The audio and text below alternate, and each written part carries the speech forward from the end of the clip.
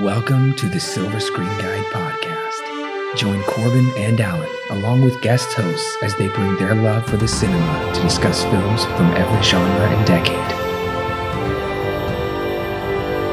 Learn about the history of the film, little-known facts, and insightful explorations while they enjoy discussing your favorite film. The curtain is rising and your podcast is starting, so sit back, relax, and enjoy your guide to the silver screen. Welcome back, listeners, to the 6th installment in my Superman movie review series. Today I am reviewing Steel. This is your host, Corbin. And if you're wondering, wait a minute, Steel? That doesn't sound like a Superman movie. Well, it actually is a Superman spin-off movie. I talk about all of that in last week's Your Guide to Steel. I talk about the production, how Shaq came to star in it, how poorly it did at the box office, what critics thought of it, the whole 9 yards. Go back and listen to that. That's the first link in the description below. And while you're down there, go ahead and check out all kinds of great stuff. We've got other superhero movies, other links to those, timestamps if you're ready to jump straight into the review, links to our Letterboxd profiles, all kinds of great stuff. You're not going to want to miss it, so check that out down below. Steel came out in August of 1997. I was 2.5 years old at that point, so I have no recollection of Steel. It's very possible if they put out some kind of McDonald's Happy Toy, which they probably did, I don't know. It's very possible that I played with one at one point. I mean, I was in the world, so I did probably see some merchandising or see it on TV, but I wasn't old enough to track with those kind of memories or even be interested in the Superman property, really. So I don't have any recollection of Steel, but I have heard of it throughout the years. This is my first time watching it. I think most people, honestly, at this day and age, probably know it best from Chris Stuckman's Hilariosity review, which is fantastic. So go ahead and go check that out over on Chris Stuckman's YouTube channel. But for Steel, I knew this was part of the Superman property. It had been dormant for many years. They kind of wanted to revitalize it with Shaq kind of cashing on that, NBA, pop culture star status. But nevertheless, we know it didn't really work out. But going back before that, back before the movie came out, if I was old enough to go see the movie or get my parents to take me to the movie, would this trailer interest me? Well, it does have the trailer voice, which I always like the trailer voice. I think I would only be interested in this movie if I was about 7 years old. I would be excited. I would be interested, but not excited to go see this. It looks like it was honestly made to just sell happy toys. I can't see it appealing to anyone other than children. The only problem with that, this is PG-13. And the MPAA says that for it's PG-13 for some superhero action violence. The problem is this doesn't look like it would appeal to 13-year-olds at all. This is targeting a much younger audience. So honestly, even if I wanted to go see it at, like I said, that young, second grader age or whatever, that PG-13 would be a hindrance. I would not be allowed to go see that movie at that age if my parents knew this was PG-13. And honestly, it's really not that violent. There is a decent amount of language in this. I mean, it's not a lot, but it's enough to feel very out of place in a movie aimed for children. So long story short, no, I wouldn't have gone to see this if I was a kid, if I was an adult. Even if I was, 13 and old enough to go see it, I would not have gone to go see Steel. Well, listeners, if you don't want the film spoiled for you, it is actually streaming on HBO Max right now for you to go check out. I don't know if you can purchase it anywhere else. I'm sure it's available digitally now. I know for a while it was nigh on impossible to get on home video, physical media, but it is available now for you to go check out. So go watch the film, click pause here in the podcast, and then come back and click play here in the podcast, and we'll be ready to talk about it. John Henry Irons is a military weapons expert. His fellow soldiers are Sparky, played by Annabeth Gish, and Nathaniel Burke, played by Judd Nelson from The Breakfast Club. Burke uses his weapon to cause an accident which cripples Sparky. They all leave the service to head to LA. Burke teams with his old pal Big Willie, which is not an appropriate name for a kids movie, to use his video game arcade company to funnel new high-tech sonic weapons. The Purple Gang is terrorizing the city thanks to the usage of the sonic weapons, so Irons decides, with the help of Sparky, who is a tech genius, to become Steel and stop the bad guys. Yeah, that's the plot. Well, I only have 2 positives for this movie. Only 2. Judd Nelson may be the only one who knows he's in a bad movie, and he's embracing it. Really, Judd Nelson, I think, is somewhat of the saving grace with this movie, where I think he really is doing his best to play this kind of scummy, skeezy bad guy. So his performance is pretty fun to watch. Everyone else's performance, Annabeth Gish is really genuinely trying her best. I think Shaq is trying his best also, it's just bad. All around, everyone's performance is incredibly goofy. There is a montage sequence in this movie that I found to be hilariously bad. They also zoom in a lot on his Man of Steel tattoos with the Superman there, and people ask him about it during this montage. I found it to be pretty darn funny. Maybe you can find it on YouTube. Now, once Irons becomes the Man of Steel, his reveal is incredibly underwhelming. It's very goofy. Kind of, peers out of these traffic cones and walks through them. And I mean, Shaq is over 7 feet tall, so he just dwarfs everybody around him. And he doesn't even use his big sledgehammer. He uses it as a gun. So there's a lot of guns in this movie, which seems a little strange to me. I also am realizing this movie is far more akin to Batman than it is to Superman. He has kind of this motorcycle he rides around on. He has a secret lair. Even people call him out. Oh, this is like the Batcave. And his younger brother says, I can be your Robin. So this movie is much more, and Batman, there's a Batman Forever arcade game prominently featured in this movie. So I think this is more so trying to tap into the success of Batman than really trying to get anybody to remember those, abominable Christopher Reeve movies. The worst part of this movie is Shaq. Probably. Shaq is really, really bad with his performance. Well, I take that back. The worst part is the story. The story is essentially cartoon garbage. Nobody even really tried here to do anything. This is truly a cash grab, I would say. There is positive elements, positive role models, positive messages, but it's still pretty bad. And Shaq is just hokey as can be. So many hokey elements to this movie as well. The score is pretty awful. It's this kind of cartoonish 70s funk blend of music. My wife called out even how the music in the chase sequence deflates any possible tension. There's a scene where Shaq, before he becomes Steel, is chasing one of the bad guys across train tracks. It's a really long scene, and the music doesn't create any sort of excitement whatsoever. So a lot of amateur stuff going on here in this movie. And I will say in the first few minutes, my wife even called out, without even knowing anything about this movie, that she knew this movie was going to be bad. It's pretty obvious, setting it right up. This movie is going to be bad, and the acting is crazy melodramatic. We do see Sparky. A building falls on her, and Shaq is like Samson, and he lifts up the wall.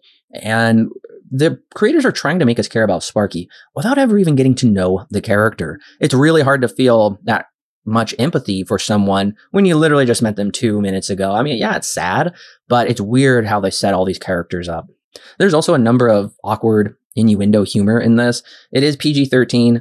I'm surprised the MPAA didn't list that as a reason why, because there's a number of S words in this, a number of other language, and some kind of strange sexual humor that just is off color, is not really appropriate for this movie.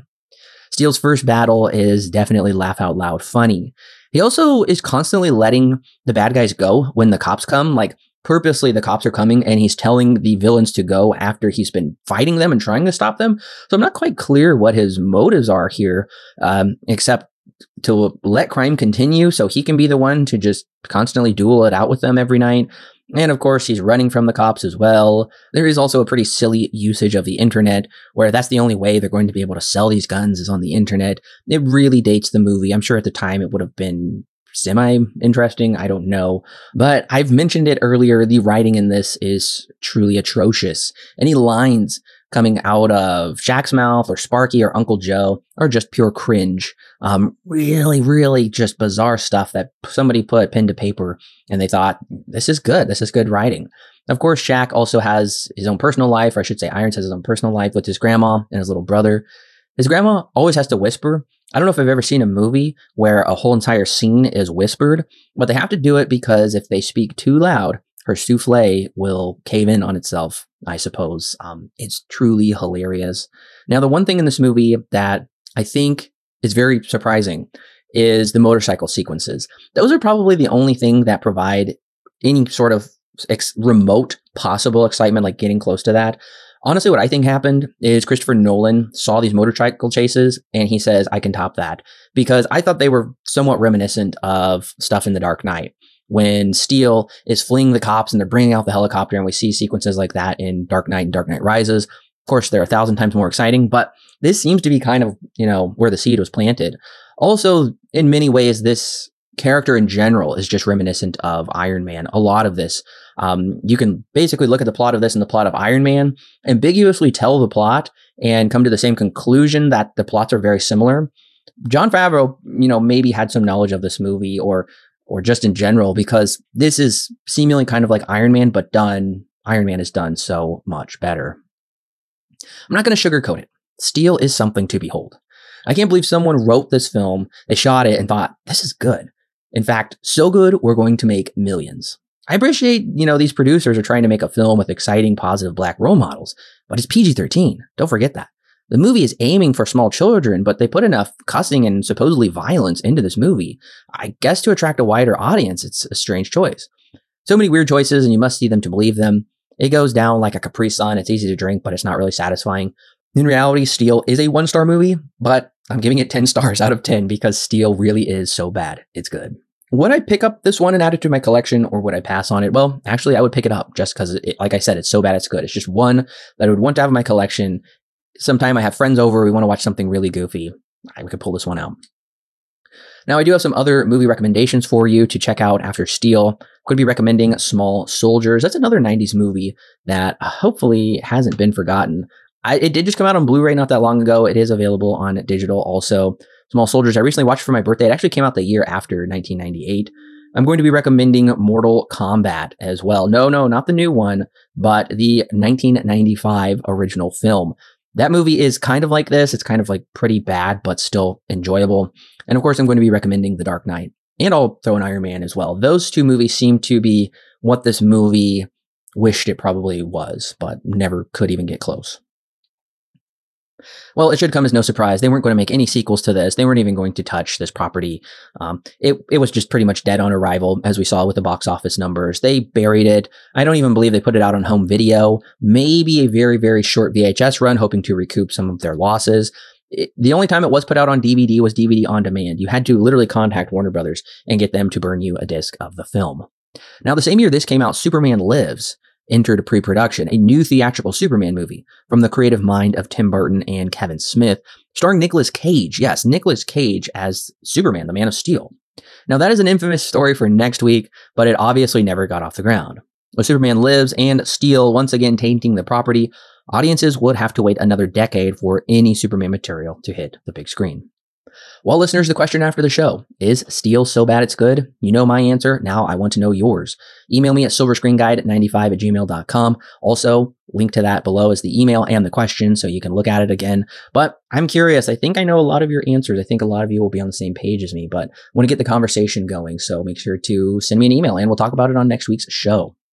Well, listeners, thank you for coming along with me on this excursion into the cheesy side of Superman territory. I guess, honestly, we've been there pretty much this whole time. It's just only seemingly gone downhill or uphill, depending on your point of view from here. But I am very curious next week to return to Superman Returns, because that is probably the Superman movie I've seen the most. And I know at the time it was very popular, even earning an Oscar nomination, I believe. So curious to see what makes that movie so special, because at this point, the Superman property was kind of cursed outside of that TV show that Warner Bros. Superman the Animated Series TV show was actually pretty popular. Of course, it had some live action popularity as well. And in between this time, Smallville would come out and be a huge success. So I'm going to watch the first episode of Smallville. I'm very curious. I've heard that show is great. That one ran for many, many years. We'll talk more about that next week. There was also some other Superman movies we'll talk about next week as well. There was a J.J. Abrams movie that never worked out, but there was a lot of attempts to get Superman to work. Superman Returns really was the one to make it happen. So we'll be curious. There's going to be a lot to talk about next week, so you're not going to want to miss that. Make sure to click subscribe. Make sure to leave a 5-star rating. That's a great free way to help us out. Make sure to share with your friends and family. We love talking about movies, and we love talking about them with you. So listeners, I will see you next week with Superman Returns.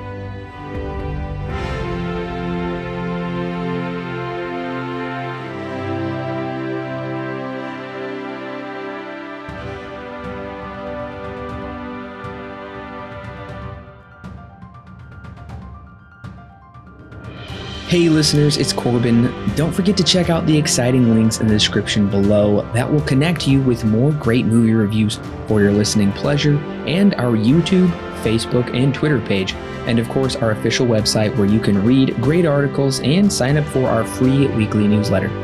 Also, if you want exclusive bonus content such as extra movie reviews, movie commentaries, and our thoughts on the latest movie news and trailers, plus more, then check out our Patreon page.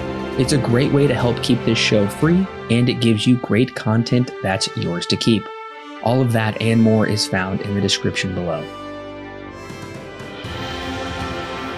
Don't forget to subscribe whether you're on YouTube, Apple, Google, or Stitcher, or your favorite podcast service.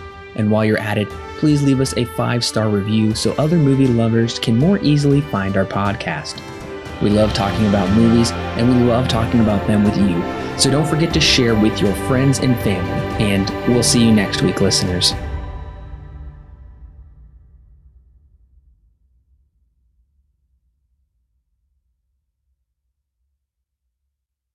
The Silver Screen Guide podcast is edited and produced by Alan and Corbin. Intro and outro music is created by Thomas Rankin. The thoughts and opinions herein expressed are those of the individual and do not necessarily represent those held by Silver Screen Guide.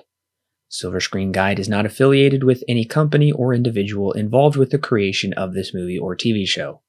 No portion of the podcast may be used without express written permission from Silver Screen Guide.